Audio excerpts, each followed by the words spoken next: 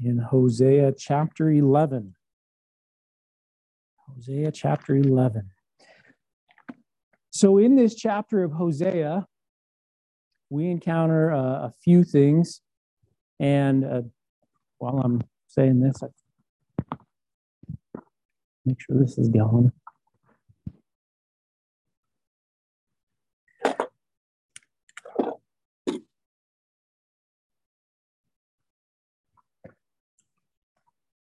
Nope, not yet. Close.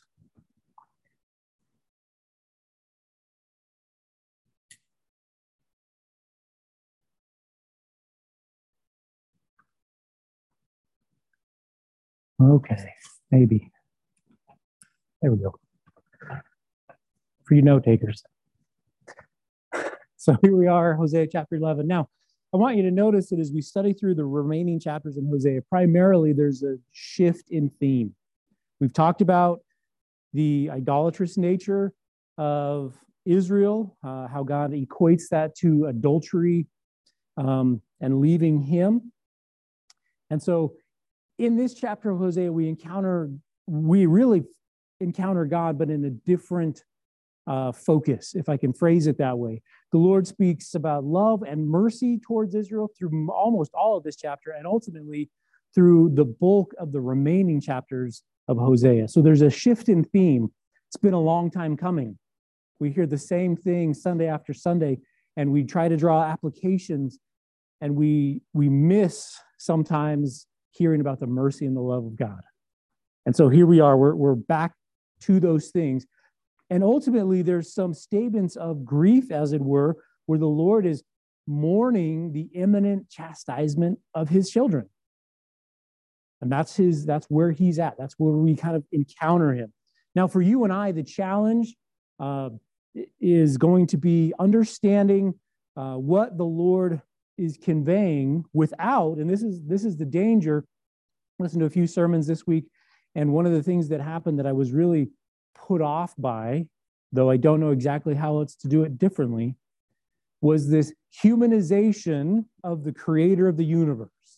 And ultimately, it's trying to convey the emotion, if I can use that term, the desire and the will of God in a way that is understandable. But we have to be careful that we don't understand God in the context of him being like us, because he's not. So I want to sort of introduce this chapter and the rest of these chapters in Hosea with that thought. We may reference the emotion of God or the particular attribute of God that we see most clearly in that particular situation. However, God is not a man, and he's not limited by our frailty. He is fully God, and he is in God in fullness at every instant. So we want to make sure that we understand that. Let's talk about that for just a moment this morning. God is all of his attributes all of the time. And the attributes of God are a means of conveying to mankind who or what God is. And they are individual parts of the mosaic of God. If I can phrase it that way, we understand these. But there's some misconceptions that I think the church in general falls into. And I think that for many believers, there's two misconceptions that I want to address. That we would only see one attribute at a time, or some understanding that God can only be in one attribute at a time. That he can't be all-knowing and limited, so to speak, in his knowledge as Christ was, being the incarnate God. All of those are true at the same time. But we tend to focus on one attribute. As I said earlier, we see the one attribute most clearly, but all of them are at play. Secondly, we might emphasize one attribute over another. And I think this is one that the church falls into in a big way. We see the love of God, we see the mercy of God, because that's our experience with him. We've tasted and seen that the Lord is good, but we forget that there is what there is mercy from. We forget in the method and the means sometimes of how he sent his son, how that was the expression of his love. And ultimately, sometimes we separate that from the characteristics, the other attributes that come to play.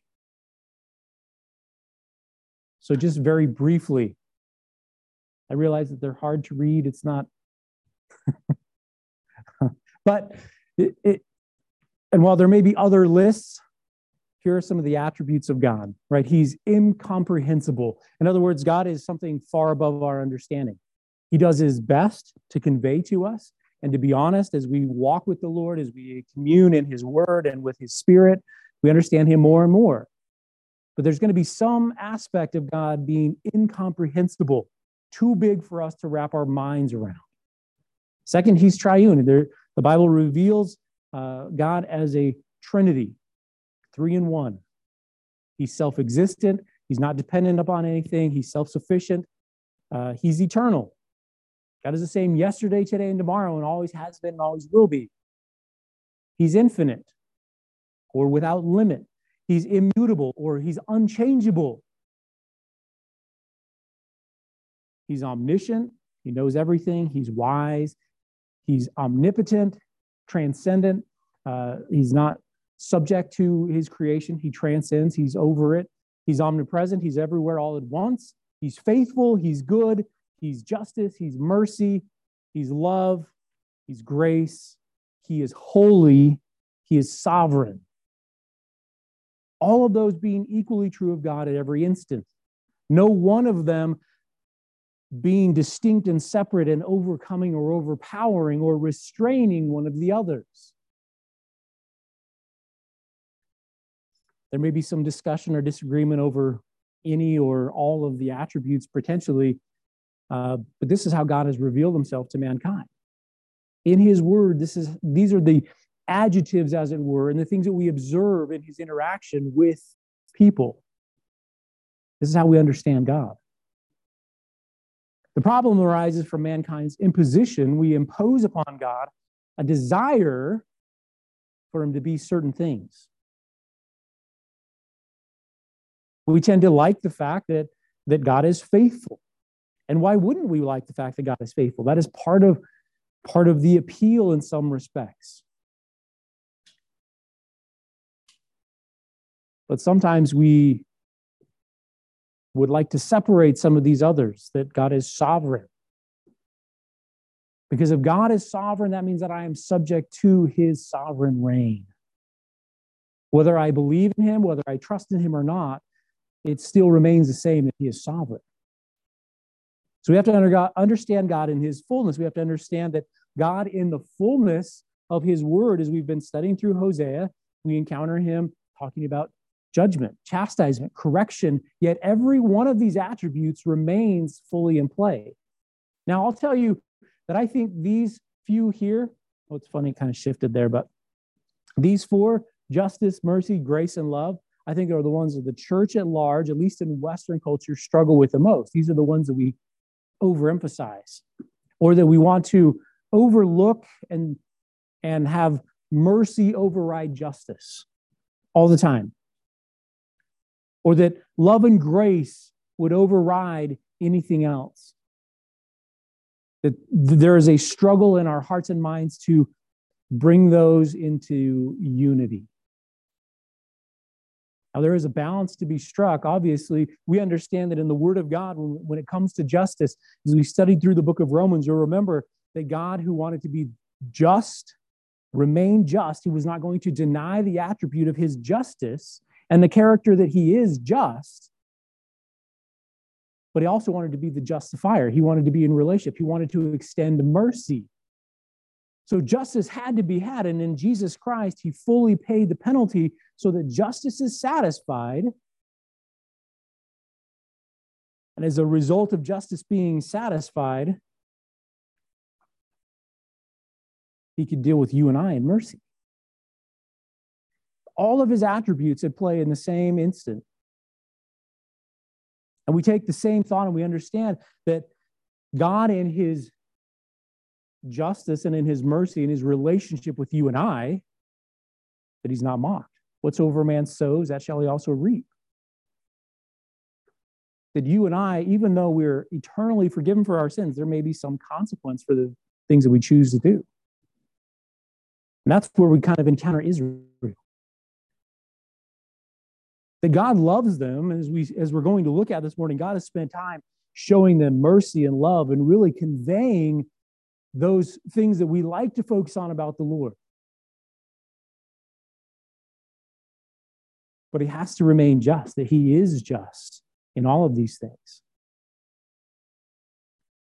We tend to comprehend them, these particular mercy, grace, and love, maybe even God's holiness, maybe his sovereignty, maybe his transcendence. We try to, as I said, the risk this morning is that we take God off his throne and we put him in the same category, we're in the same level of understanding as the rest of his creation. As we study through this chapter, and really as we study through any of the Bible, we have to understand that this is God and all of his attributes are at play. And if we overemphasize one, if we separate his attributes, who God is, from his word as he's revealed it, we've misinterpreted that. We're misunderstanding what God is conveying to us.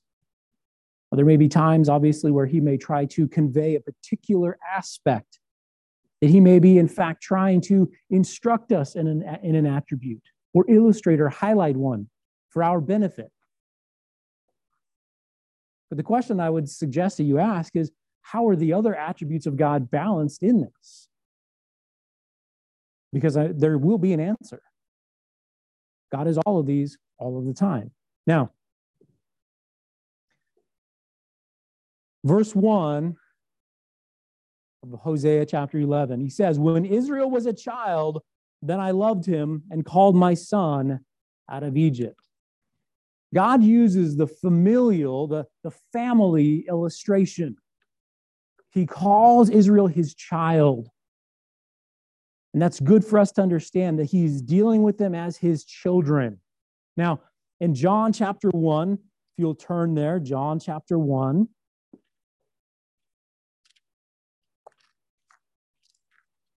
Verses 12 and 13. Now, this is speaking about the deity of Jesus Christ, his incarnation. It's speaking about his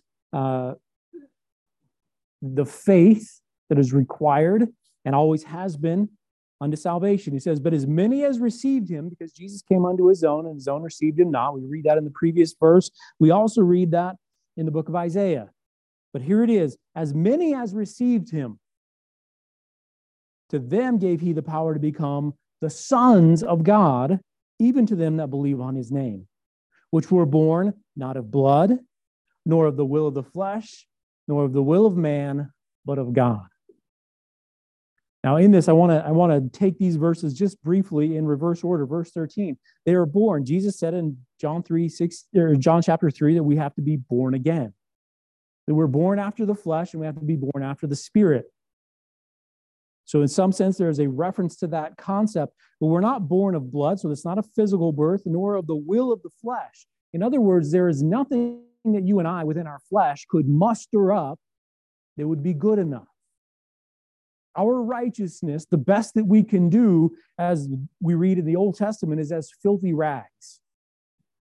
They might be good things, and we have all encountered good people.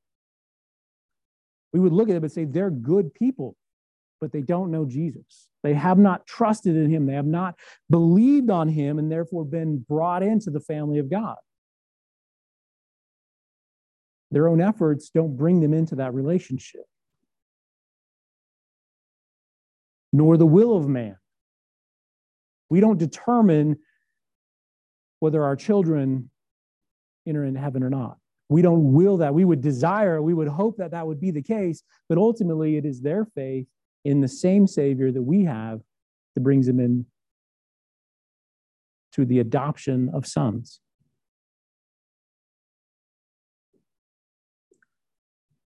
This is something that is birthed, that it says, but of God, something that he does completely in and for us.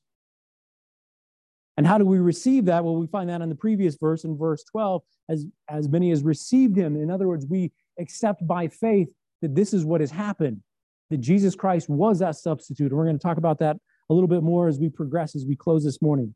To them gave he the power to become the sons of God, to be adopted, as we read in the book of Romans, into that family. And we're given that Spirit, the Holy Spirit, as the earnest, the looking forward to of everything that we're going to receive in heaven, in that eternal state. The spirit of adoption, whereby we can cry, Abba, Father. Because apart from Jesus Christ, we're enemies. And we're brought into the family, we're adopted, we're brought in and given that special relationship. And this is the relationship that God uses to illustrate to you and I what salvation looks like. That it's being brought back into that right relationship. Now, I want to talk about a perfect father, because that is what God is for you and I. He is a perfect father. And the deception that we would be encountering is that somehow our father in this world would represent our father in heaven. Well, and while there may be some illustration there, we have to understand that your dad, as good as he may be, whoever he may be, is still a man who is corrupted by sin. That my children have an imperfect illustration of what that relationship with God the Father looks like in me.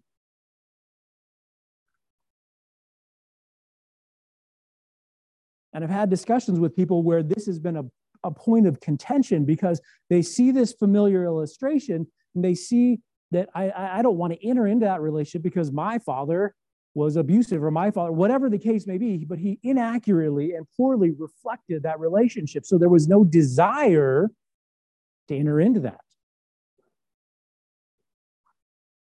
Now, I don't know, the way that I countered it in those particular conversations was that the very desire, the lack of desire that you have for that should illustrate the fact to you that there is something far better within that relationship. And that's what God has offered. He's a perfect father.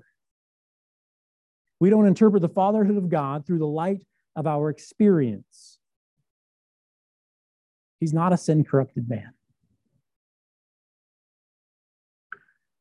He's the perfect father, and he always knows what to do. I mean, have you ever been there as a parent and you something has to be done, and sometimes you scratch your head? I mean, parents, if we're honest, kids, earmuffs, right?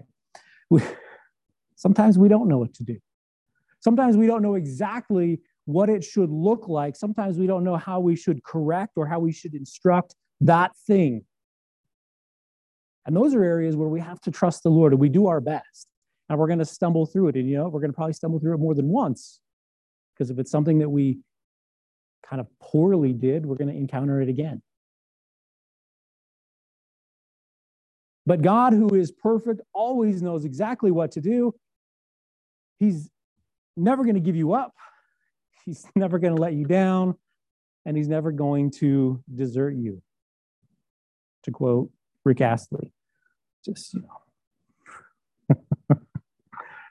And if we take the time to look, right, we find the same principles in Scripture. That he's never going to leave us. He's never going to forsake us. That he's always going to be there. That in time of trouble, we can come directly into the throne room of grace to receive mercy. This is what the world is looking for. Why is a song like this so popular? Well, it's because there is a desire for that reliability in a relationship. And we only find that in God. As intimate as any relationship we may have within marriage, within friends, within parents or families, it is imperfect. But the relationship that we have with God the Father through his Son, Jesus Christ, and only through Jesus Christ, is perfect. And I'll just submit to you that any problem within that relationship is us. And it's our resistance to what God is doing in us and through us. So we have this perfect relationship with God. This is the illustration that he uses, this family relationship, child-father relationship, to illustrate his interaction with Israel, to illustrate his interaction with you and I. We also find, as we study through the Word of God, that this relationship was initiated by God himself. That this isn't something that man has ultimately chosen. In Genesis chapter 1, Genesis chapter 1, verses 26 and 27, God, who, remember, at the moment that he decided to say these words, to record them for our benefit, knew everything that was going to happen. He knew that when he said, let us make man in our image, after our likeness, and let them have dominion over the fish and over the sea and over the fowl of the air and over the cattle and over all the earth and over all the creeping things that creeps upon the earth. And in verse 27, and God created man in his own image. In the image of God created he him. Male and female created he them. At the moment that God recorded that, even before, as in the beginning, in verse 1, God created the heavens and the earth. He knew exactly what was going to happen. It was no surprise to God that when he put the choice before Adam and Eve, that they chose sin and not him. Omniscience is still there. His transcendence is still there. All of his attributes are still there. And what tends to balance those, and his self-sufficiency, God didn't have to make something to somehow exhibit creativity. He is self-sufficient. He didn't need an outlet for his love or something like that. He wouldn't be sufficient. He would have to have man. The only answer that I can think of, that I can conceive of, and it may not be the correct one, is that God loved people. He didn't need us. He didn't need to express love in that way, but he loved us enough because of his omniscience. He knew us before he created us, which is a startling revelation to some of us, right? That he knew us before he loved us or before he created us. Now, that doesn't mean, and don't interpret that to mean in any way, shape, or form that somehow we existed before this life. That is not the way that works. We're counting completely on an understanding of God and who he is. For whatever the reason, whether it's my reason or some other reason, God chose to create everything that we find, and in so doing, specially set man apart in his creation and established a relationship with him, which man immediately, as far as I can tell, very shortly after creation, ruined. One thing, don't eat of this tree, the fruit on the tree of the knowledge of good and evil in the middle of the garden, don't eat of that. And almost immediately, there they go. We had a discussion about this, I think, at Thanksgiving. We determined, in the best of our ability, and there were some extremely good points made, but I think what we can certainly say is that with less than 9 months, and perhaps probably even less than that, because there's no children in the Garden of Eden, right? We don't have any. Anyway, we had some discussion about this. All I'm getting at is a short amount of time. And man chose to reject God. Now, this is man choosing to reject God, even though they walk with him in the cool of day. There is an interaction with him that we don't have the same today. And they still chose to reject him. They still chose sin. And that plunged man into a difficult circumstance. That we are all sinners. That's where we exist. But here it is, God pursuing man throughout the rest of history, because we have the first 3 chapters, we have creation and we have the fall, and the rest of the Bible is all about God's plan and purpose to redeem mankind. The rest of the Bible, all of it, is about God's purpose and plan to redeem mankind. That he would convey to you and I who he is, his desire to be in relationship with us, that he would convey to us his pursuit of us, the way that he has made himself known so that none are without excuse, and how that in the end, there is reward for his people. In Genesis chapter 12, if you'll turn there with me, Genesis 12, I want to look specifically at the institution of this relationship with Israel. Because it doesn't begin with a people group, it begins with a single family that God chose. Genesis chapter 12, verses 1 through 3. And the Lord said unto Abraham, get thee out of thy country and from thy kindred and from thy father's house unto a land that I will show thee. And I will make of thee a great nation, and I will bless thee and make thy name great, and thou shalt be a blessing. And I will bless them that bless thee, and curse him that curses thee, and in thee all families of the earth shall be blessed. Now we look at this and we understand that from Abraham comes the nation of Israel. He is the progenitor, the first father, as it were, of the nation of Israel. Abraham, Isaac, and Jacob. Jacob had the 12 sons that ultimately lead to the 12 tribes, except for Joseph, who and his two sons, right, it's split. We understand all that from Genesis chapter about 48 through the end. But this is where they came from. This is where God initially singles Abraham out and calls him out and says, you're going to be the one that I establish my covenant with. You're going to be the father of my example people. And all these references to the earth being blessed ultimately result in Jesus Christ being the blessing to mankind. The fulfillment of Genesis 3:15, where God said right after the fall, listen, the serpent is going to bruise the heel of the child, of the offspring of the woman, but he will crush the head of the serpent. The proto-evangelion, that first utterance and promise of a redeemer. That's what these promises are all about. It's a consistent thread throughout all of Scripture. Now, this is Israel. That is his people. Ultimately, as we look through here, I think we get into Genesis 15, and I'm getting ahead of myself. We'll come back to it. The same relationship exists for you and I in the church. I don't misunderstand. The church doesn't replace Israel. We've talked about this. We've discussed it as we studied through Romans. We discussed it multiple times. But ultimately, we understand that there is one people of God, those who are in faith of Jesus Christ, whether they came before Christ or whether they came after Christ. Abraham's faith was counted to him as righteousness. Our faith is counted to us as righteousness. One looking forward to the redemption found in the promised deliverer, one looking back on the fulfillment of that promise in Jesus Christ. But it's still by faith. In Hebrews chapter 12, if you'll turn there with me, Hebrews chapter 12, right on the heels of Hebrews 11, where we read about the faith of Abraham. We read about those who are looking forward to, as examples, all that God has promised to fulfill. Hebrews 12, verse 2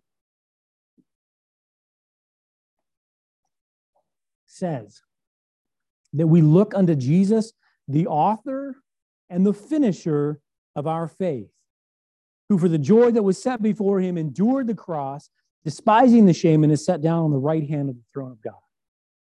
Now, I just want to focus on this morning the author portion. We're talking about this relationship initiated by God. Jesus is the author. He's the initiator. He's the original institutor. That's a terrible phrase. He's the author. He established this relationship with us. God did in the very beginning in the Garden of Eden, and it was lost. And in Jesus Christ, he reestablishes, he opens, as it were, the lines of communication in his son, Jesus Christ. He initiates it by that expression of love found on the cross. In Romans 5:8, it says that while we were yet sinners, that God, who wanted to commend, he wanted to show us his love, while we were yet sinners, Christ died for us.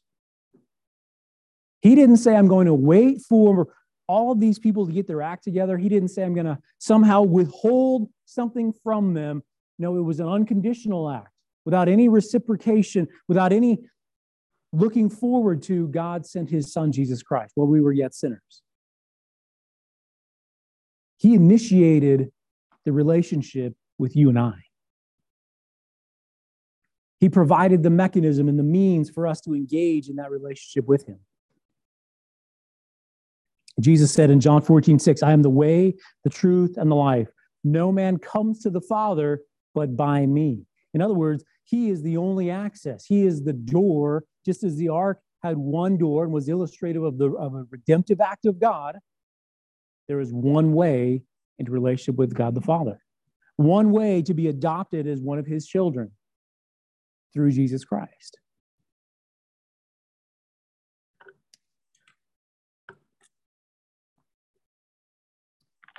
God talks about calling his child. He says, I'm going to call my son out of Egypt. Now, his child is in a strange land.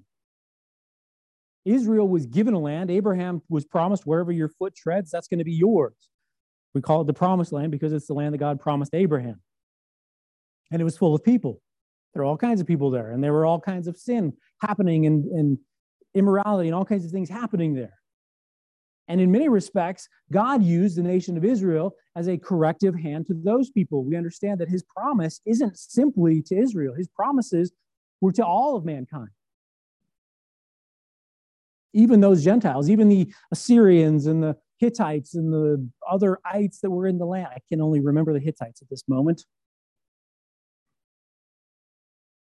But God was using them as a hand of correction. But his child was in this strange land. Ultimately, in Genesis chapter 15, if you turn there, Genesis 15, as God institutes, they actually execute a covenant, Abraham and the Lord. Genesis 15. And they go through this process, and we read it, and it sounds really horrible. Because God says, Abraham, I want you to take all of these animals, and I want you to split them down the middle.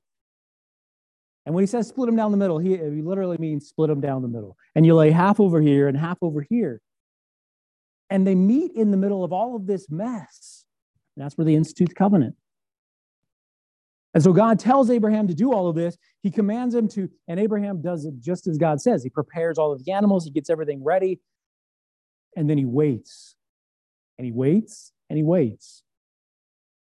And ends up falling asleep. And that's by God's design.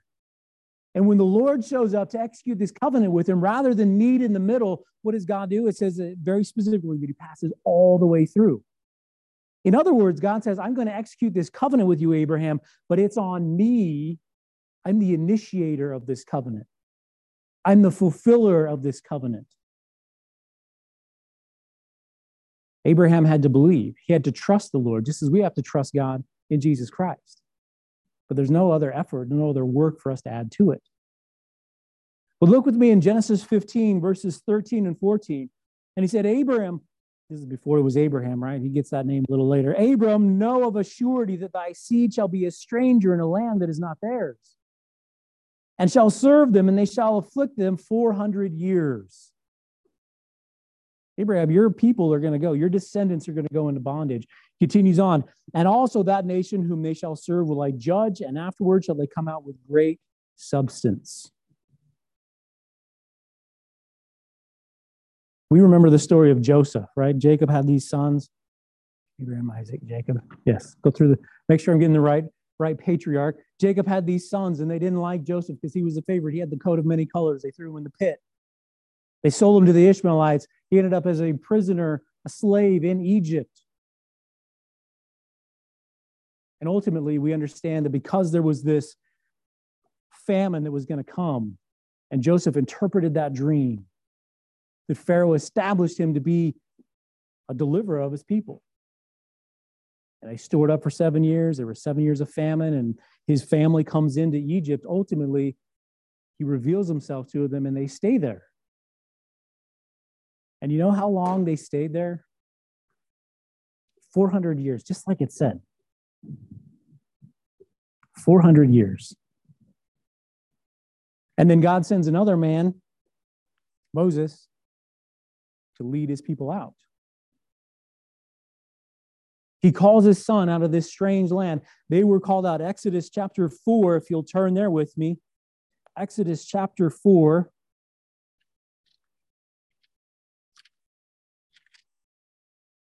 Verse 22, and thou shalt say unto Pharaoh, thus saith the Lord, Israel is my son, even my firstborn. And what does he say? Let my people go. Turn them loose. It's time. Israel is my son. And he calls them out of this land. Now, there's some prophetic interpretation of this passage. We need to understand that there is more. As we introduced the book of Hosea, we talked about this gospel thread all throughout this book. And I want to highlight a particular aspect of it here in Matthew chapter 2. We'll remember that God said, hey, I'm going to call my people out. I'm going to call my son out of a strange land. In Matthew chapter 2, verses 14 and 15. Joseph and Mary, who have just birthed Jesus Christ, are wakened by an angel and told to get out of here. Herod's looking for you. When he arose, he took the young child and his mother by night, and they departed into Egypt and was there until the death of Herod, that it might be fulfilled, which was spoken of the Lord by the prophet. The prophet that's being referenced is the prophet Hosea. This very passage that we're reading this morning, saying, out of Egypt have I called my son.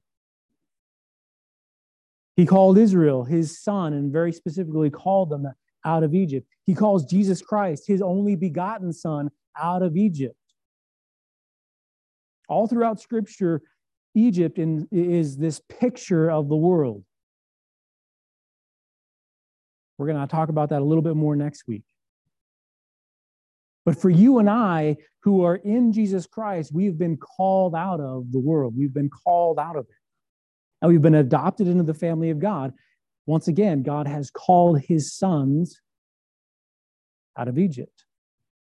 In Hebrews chapter 11, Hebrews 11, verse 13,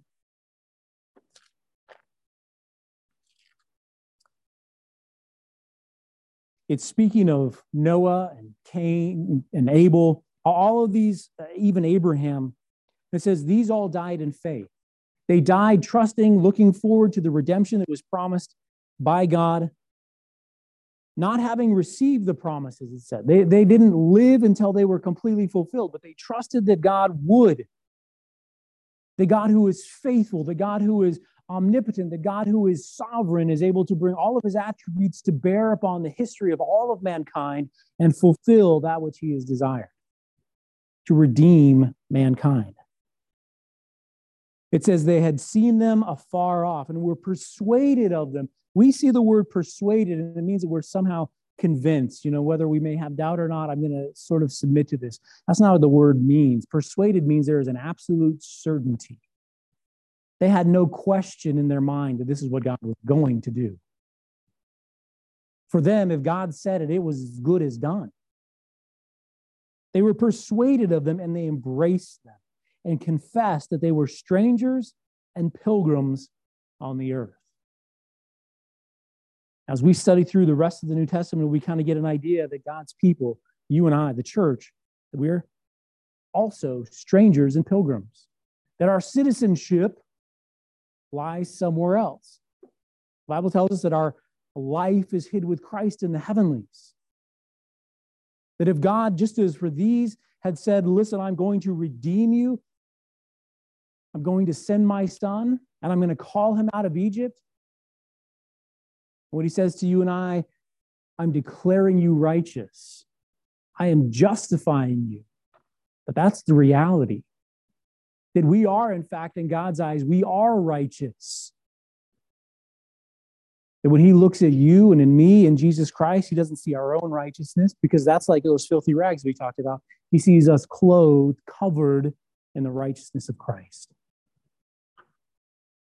This is the child, this is the relationship, this is the desire that God has for his people Israel. And if we take that application and we compare it to the church, while we don't replace it, God's will for his people is the same. That he would redeem us, that he would call us out of Egypt, that he would give us those blessings that he has made, that he had promised to us.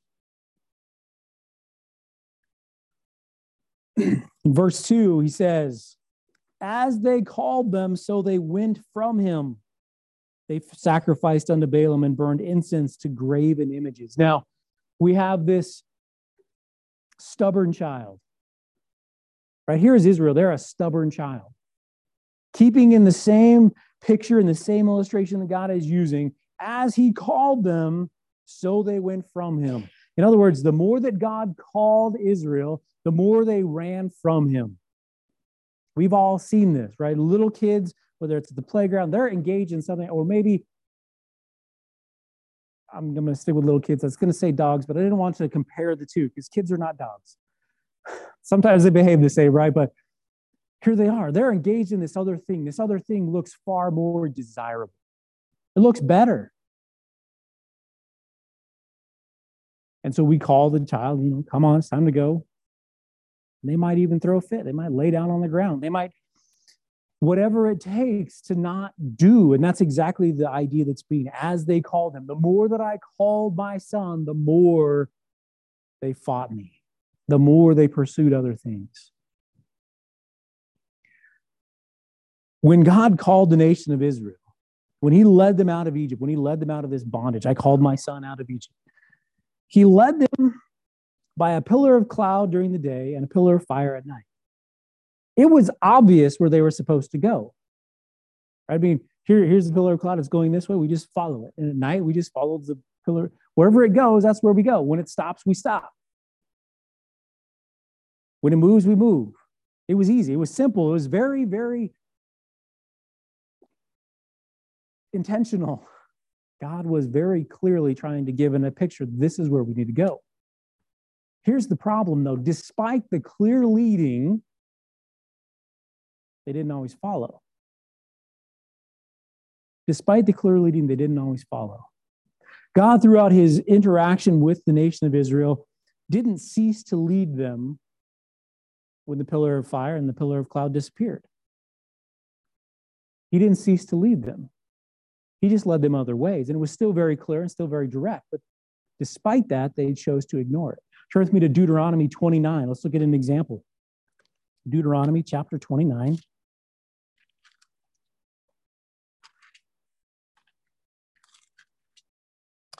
Verses 2 through 4.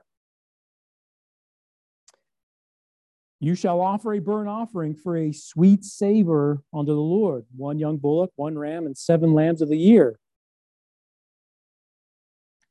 It's obviously not this passage. Listen. I'm in Numbers 29. Thank you. One of these days. Deuteronomy 20. Thanks, guys. Need all the help I can get. Deuteronomy 29, verse 2, for the second time. And Moses called unto all Israel and said unto them, you have seen all that the Lord did before your eyes in the land of Egypt unto Pharaoh and unto all his servants and unto all his land. Right, here we see the faithfulness of God. He's referring to the plagues that were sent into Egypt so that Pharaoh would let the Hebrews go.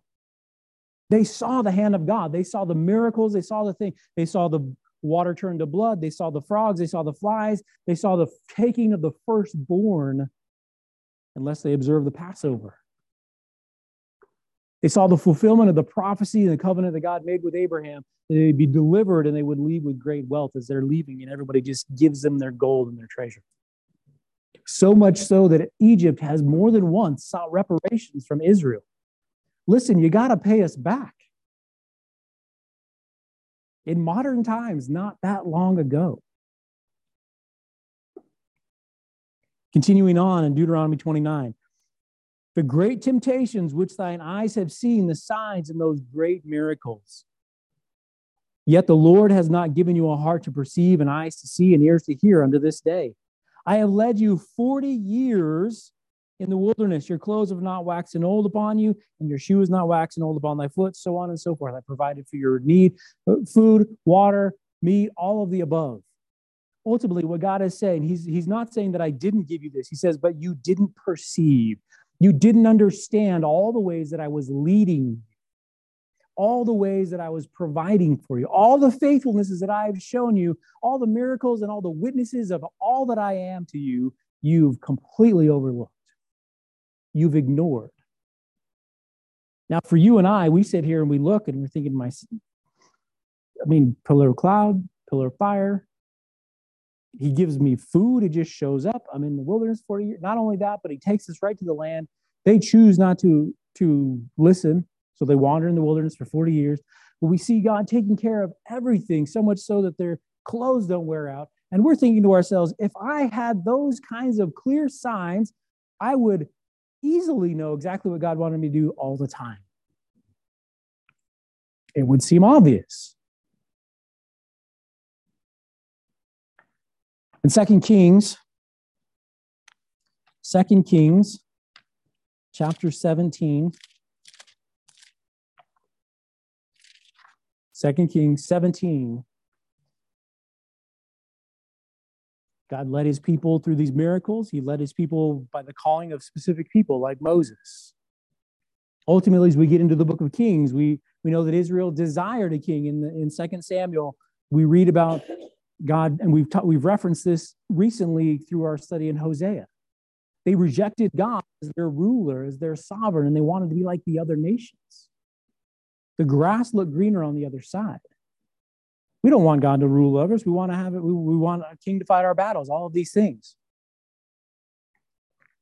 And God submitted to that. To humanize him God didn't submit to anything. God allowed it as an illustration and according to his plan and purpose. In 2 Kings chapter 17, verses 13 through 15, yet the Lord testified against Israel and against Judah by all the prophets and by all the seers, saying, turn you from your evil ways and keep my commandments and my statutes according to all the law which I commanded your fathers, which I sent to you by my servants the prophets. Notwithstanding, right, just before we talk about the notwithstanding part, here is God sending his people. Not only that, but just remember that he's sending his prophets to a people that he's clearly explained this is what a prophet is and this is what they do. Deuteronomy 18, they're only going to speak when I tell them to speak, and it will always be true. And if it's not always true, or if they speak presumptuously on their own, they're a false prophet. You put them to death. You stone them. So here they are. They know exactly what a prophet is. Not only that, but God confirms his prophets by these miracles, and that's often how he confirms himself. I think of Elijah in particular up on Mount Carmel, as he has this showdown with the prophets of Baal. And what is Elijah's simple prayer? So that they may know that there is a God in heaven. And God sends down fire. The entire offering, the altar, and even the stones in the ground are burned. Do you think there was any question in their minds that who has the real and legitimate God? We'd think no, but there certainly was. Notwithstanding, he says, they would not hear. They didn't listen. Here is God calling them, correcting them, using his spokespeople, the prophets, yet they would not hear. They hardened their necks, like to the necks of their fathers. In other words, this has been the history of Israel. Their hard-heartedness, their undesire to follow me, that did not believe in the Lord their God.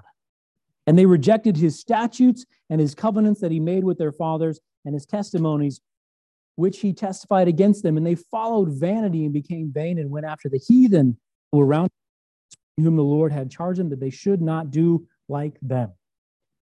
And this is where we find Israel in Hosea.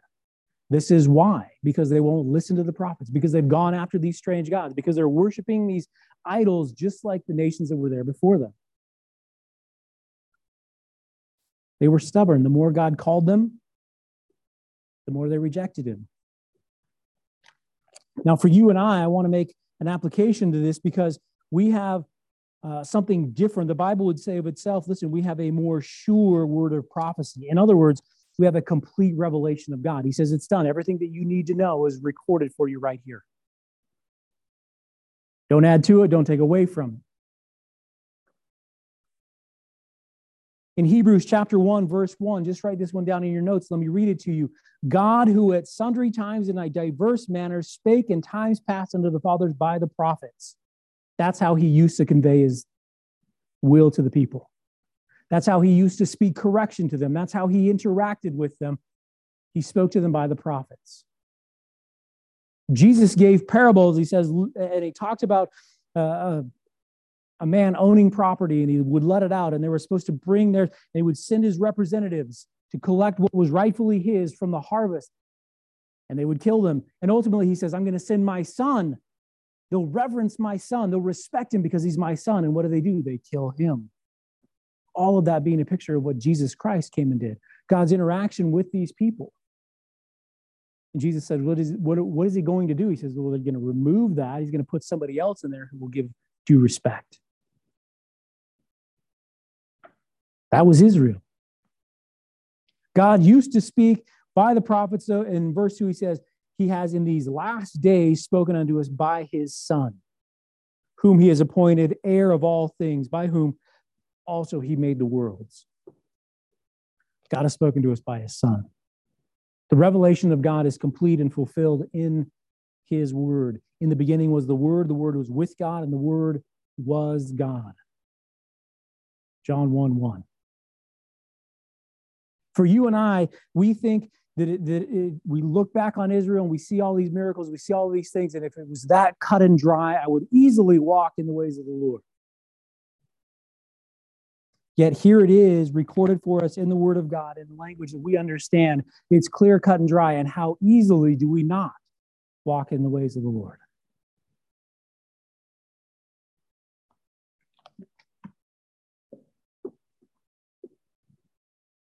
There's very little difference.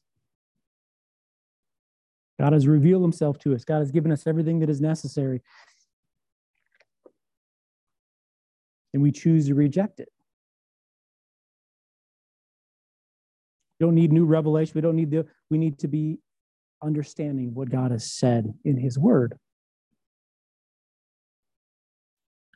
Hosea 11, verse 3, he says, I taught Ephraim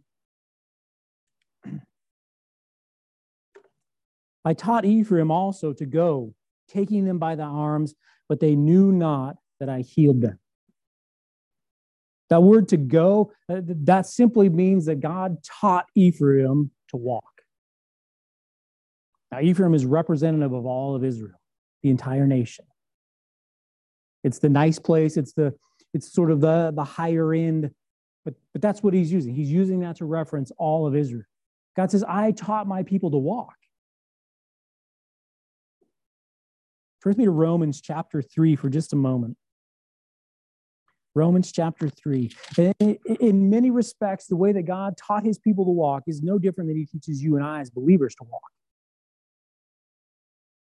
He did so with his word. There at Mount Sinai, for instance, as he was about to execute this covenant with the nation of Israel, he says, listen, I'll give you my commands and you keep them and I'll be your God and you'll be my people. And then they wrote down, this is exactly what I want you to do. And they recorded by Moses and that process of revelation, all of the interactions that God wanted to have with them. This is how you worship me. This is how the Levites are to operate. This is all of those things. He recorded it. He wrote it down. He gave us his word so that we might follow him. He taught us how to walk. In Romans chapter 3, what advantage then has the Jew, or what profit is there of circumcision? Obviously, there's some context that we would want to unpack there, but Paul has just been discussing how all of those religious rites are useless for righteousness. They were just illustrative. So then if that's the case, what benefit is there in being a Jew and having received those things? And he answers the question much every way. Chiefly, primarily, the biggest reason that there is advantage in being a Jew, because unto them was committed the oracles of God. In other words, unto them was committed the Bible, the word of God. It wasn't finished till Paul and the other apostles were inspired by God to record what they recorded, but they had the word of God. They were being taught how to walk, exactly what to do. For what if some did not believe? Shall their unbelief make the faith of God without effect? Just because Israel would reject God, just because they would go after their idols and those things, doesn't mean that it wasn't right and correct. God forbid, he says, yea, let God be true, but every man a liar. As it is written, that thou mightest be justified in thy sayings and mightest overcome when thou art judged. God taught the nation of Israel to walk just in the same way that he teaches you and I to walk, by his word. As sincere as newborn babes desire the sincere milk of what? Of the word. That which gives us strength, that which builds us up, that which gives us the ability to stand on our own 2 feet. And we continue on, and God actually in Scripture, in the New Testament, confronts those who stayed right there. They never took anything more than just the milk. They didn't dive into the Word of God to see what it said and how they might apply it and study to show themselves approved, rightly dividing the Word of God. He says, you have need that someone still teaches you in Hebrews 10, I believe. He says it in more than one place, but that's one that I think I remember. Look it up and quote me. Let me know next week. He teaches us to walk by his word. He says that he took Israel by the arm, and we think that's kind of weird, but that it simply just means by the hand. He takes them by the hand, just like this picture here illustrates. You have a parent, this little child learning to walk. They take them by the hand. They hold them up so they don't fall. There's some support given there. He can understand that they are with him. This child understands that his parents are with him, that they're supporting him, and that they will walk with him as he learns to walk. We've all been there when you have a little baby, and especially your first child, because I guess because you have the time for this, I don't know. But you sit there, 6-8 feet apart, and you kind of hold the child out and let it go. And it takes 2 steps, and the other parent catches it, and you turn around, you just repeat. Teaching this child to walk, there's always this security of mom and dad catching that child. This is the nature of the relationship that God has with Israel and with his people in the church. He's right there with us. He takes us by the hand. It says, but they knew not that I healed them, that I was helping them. We've also all been there where you take the child by the hand, it's time to go. And rather than walk side by side with you, trusting that we're going where we need to go at the time that we need to go there, a child's going to throw themselves on the ground and you're going to have to drag them. Just the way that it is. Little kids get hurt doing these kinds of things. Little kids throw fits as a result of not wanting to follow and not trusting that their parents are watching out for their best interest. Yet that's exactly the illustration that God uses. This child could fight against their parents. They could support and stumble on their own.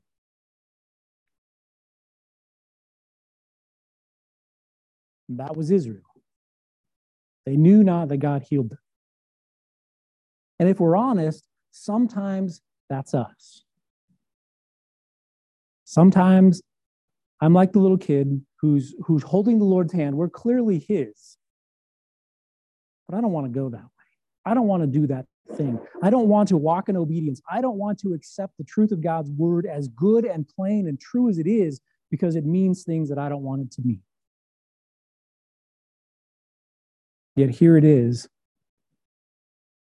And God in his faithfulness is not going to give up on us. He's not going to let us go. He says of Israel, I drew them in verse 4. I drew them with cords of a man, with bands of love. And I was to them as they that take off the yoke on their jaws, and I laid meat unto them. Now, when we talk about cords of a man, it means one of 3 things. It means a rope, just like you would think, a rope. It means a measuring line, or it means pain or travail. And I honestly think that all 3 are pertinent in this particular instance.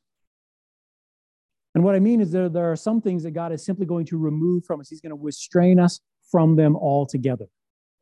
Like the rope, he's going to bind us, as it were, from that thing. And then there's also the measuring line where he's going to clearly establish the standard. This is the standard, and we choose to walk in obedience to it or not. When in regard to salvation, God has said, listen, the standard is my righteousness, not your righteousness, my righteousness. Or pain and travail, hardship, which has been his interaction and all of these things leading up to through the book of Hosea. This is chastisement. This is correction. And as we've studied through this, we understand that from Hebrews 12, this is an expression of God's love to us. So God uses everything to bring them to himself and to instruct them. He's reaching out to his people. I want you to consider Israel's history in light of their interaction with God as his children. Okay? He says, listen, in the very beginning, he initiated that covenant. I created them. And then he called them in Abraham, like we talked about. He grew them. He protected them. He put them into Egypt so that they might grow and become a nation. He taught them his ways. He revealed them to them beginning at Sinai, but ultimately throughout all of history, as he has placed them in our heart and our conscience so that we have no excuse. He delivered them from Egypt. And ultimately, if you read through the book of Judges or any other historical book in Scripture, he delivered them multiple times. He provided for them. He maintained them. And ultimately, God will redeem them. All throughout their history, here is Israel, and there is this interaction that they have with God. And he is like a parent who is interacting with this child. And there are times when he has to restrain the child. There are times when he has to just set the standard. And there are times when they're going to reap what they sow, and there will be a consequence for not keeping the standard. We see this process and we understand it in light of our raising our own children, our own families. We see the growth and the process that God has put in place. And Israel is rejecting of that. Now, he talks about the bands of love. With bands of love, and I was to them as if they take off the yoke. Now, this bands of love, that's a different word. Right? It's a different concept. It's not like the cords and the rope, those things, that's a lot like the lasso that you're going to throw over your cow and the fight is on and there's some wrangling happening. But here's the thing, right? You could easily, if you started at a very young age, you could train the same animal to behave differently. And that's God's goal for you and I. Through this process of training, we grow up to the point where we would walk with him willingly. And that's what this bands of love, it's the different, it has nothing to do with wrangling. It has everything to do with a simple leading.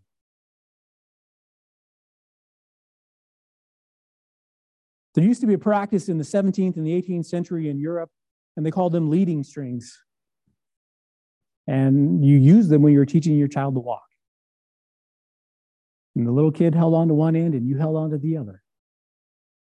And all it was is so that you can go out and you can enjoy the walk that you were about to take or wherever you're going to go. And the child would walk holding on to the other. They couldn't get too far away. Right? Today, we do it a little bit differently. We don't trust the child to hold on. We just put a leash on them. They can't get away, right? That's the cords that God is using. But there's a time period where that is applicable. And there may be seasons of our life where we're in and out of those cords, so to speak. But ultimately, what God wants to do is just have us hold on in trust, in faith, and walk side by side with him in obedience. And so you train the child that they hold on to that and they don't let go of it, and they stay in constant contact and communion with the parent through that.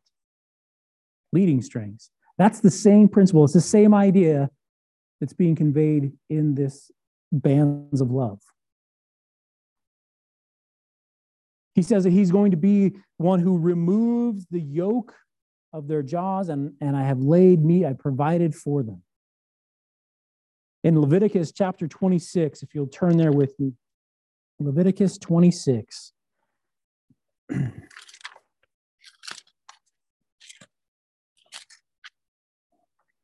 Verse 13, God says to his people, I am the Lord your God, which brought you forth out of the land of Egypt, that you should not be their bondmen. And I have broken the bands of your yoke and made you go upright. So here they are delivered out of that. And I want to keep with that by way of application as we close this morning. That illustration of Egypt being representative of the world. Because here is God, and he's called us out of the world, and he's taken the yoke of bondage off of us in the sense that we no longer have to maintain righteousness to somehow be agreeable to him. Because if we study through the scripture, we understand that that's impossible. There is none righteous, no, not one. And God says, I'm going to remove that burden from you, and I'm going to give you everything necessary in my son, Jesus Christ. In 2 Corinthians chapter 5, verse 21, we turn here often because this is illustrative for you and I of this exchange of righteousness, of this atonement principle. It says, speaking of Jesus Christ, for he has made him to be sin for us, who knew no sin, that we might be made the righteousness of God in him. In other words, God in Jesus Christ said, I'm going to execute all the wrath that I have for all of sin, for all of mankind, for all of time.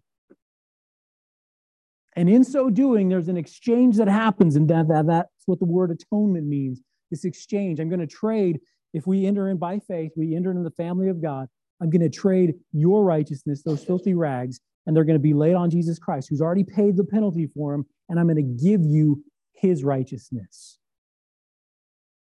And it's interesting for us to understand completely and fully that Jesus Christ is God.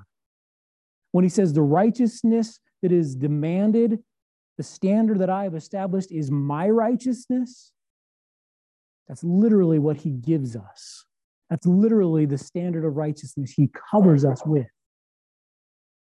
so that he can be just and the justifier. In Acts chapter 15, verse 10. Now, therefore, why tempt ye God? To put a yoke upon the neck of the disciples, which neither our fathers nor we are able to bear. Here they're interacting, and there are those who are talking about circumcision and these requirements in addition to Jesus Christ and faith in him alone. These works of righteousness, and he says that's a yoke of bondage. Why would you tempt God? Why would we want to go back into that yoke? We couldn't keep it as a people. Our fathers couldn't keep it as a people. Why would we bind that on them? And the determination is made, and God codifies and records in his word, yeah, there is none of that is applicable. Jesus Christ has taken it all. Now, you and I who are in Christ, we understand that there is some reciprocation of love, that if we're going to love Christ, as the Bible, as Jesus himself said, if you love me, you'll keep my commandments. That the way that we express love for God, who has done everything and provided everything for us, is to walk in obedience. To be like that child who will hold on to that string without any question and remain yoked with their parent. Just as we remain yoked with Jesus Christ. He says, take my yoke upon you, for my burden is light. It's easy. It's not hard. It's not burdensome.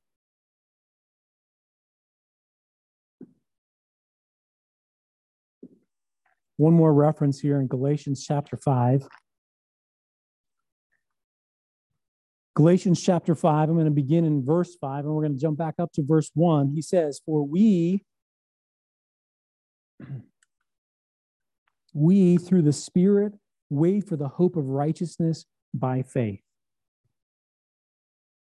In other words, you and I who are in Christ, we are looking forward to, we expect, and we have this hope. And that hope, as defined by Scripture in Hebrews chapter 11, is something that is certain.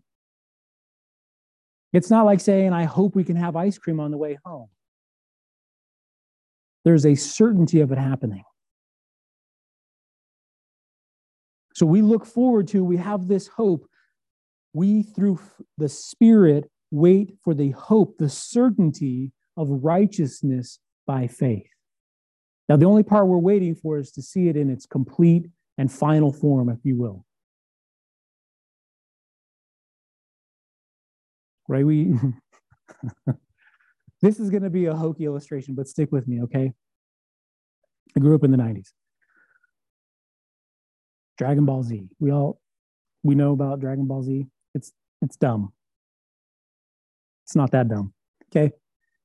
But you have Goku. I'm going to get the names wrong because it's been a long time. Goku, anyway, he's some alien guy. He's got a monkey tail. It's about all I remember. But there's all these forms that you go through as you progress in your martial arts training and all these things, and you fight people and you find Dragon Balls and whatever else happens. There are these forms, these different forms, and I don't remember what they're called. One has blonde hair, one has blue hair, and maybe there's a red-haired one, but they're all increasingly more powerful, of course, because that's the way it should work in a 1990s cartoon. You and I, as believers, in some respect, have forms, for lack of any better illustration. And what we're looking forward to is that final form when we are manifest in God's very presence, no longer corrupted by the world that is around us and the sin that we encounter in this creation, whether in us or around us. We trust that because God has declared us to be righteous, because he justified us, and in that singular act of declaration and exchange of righteousness, that when we get to that state, we will be righteous. That the declaration of God and our experience will be one and the same. That's what we look forward to and hope. And so I want to go back to verse 1 in Galatians chapter 5. Stand fast, therefore, in the liberty wherewith Christ has made us free, and be not entangled again with the yoke of bondage. We're going to take the leading of God. We're going to take what he has given and what he's revealed to us, his standard, his ways, his principles from the word of God. And that's going to be our standard. That's where we're going to walk and operate. Jesus said it's not burdensome for his people to walk in obedience. And all we mean by this is that as we stand in liberty, we have now the freedom to serve him in every capacity. That there is no other obligation, that we seek first his kingdom, as we talked about a few weeks ago, being those worshipers who would lay down everything, even our very lives, to serve him. We're going to stand in the liberty that God has given us. We're going to stand fast and unmovable in that liberty. Not burdening ourselves down in a yoke of bondage in the sense of obligation, so to speak, but in a reciprocation of love, in trust, walking hand in hand with the Lord because we believe that this is what he has for us. And when he changes direction, we will yield and submit ourselves to that change in direction. When he says it's time to leave the playground and it's time to go do the harder things, we'll follow him in those things without question and without regard for what we may be leaving behind, knowing that all things work together for those who are called according to his purpose, so that he might conform us into the image of his Son. Israel is being conformed, and they're going about it the hard way. You and I have the opportunity by faith to go about it the easy way. Let's pray. Lord, we thank you for the opportunity to be in your word this morning. We praise you, Lord, that you have given us such clear and understandable instruction. And I pray, Lord, for your grace for everyone here, that we might walk in that truth, that we might serve you acceptably, that we might understand the certainty of your declaration of our righteousness in Jesus Christ, and not be entangled with all kinds of things that are outside of what you have clearly revealed to us. Lord, help us to be sensitive and yielded to the correction that you have for those messengers that you may send, whether they be in your word, whether they be through fellowship with other believers, with that iron that sharpens iron, Lord. Help us to be receptive to that. Soft-hearted, not stiff-necked like your people Israel. Lord, as we have opportunity this morning to worship, to sing praise and adoration to who you are, I ask, Lord, that it would be honoring to you. The offering of our lips of what is inside of our hearts. We thank you for your Son, Jesus Christ. And it's in his name that we can pray and that we give thanks. Amen.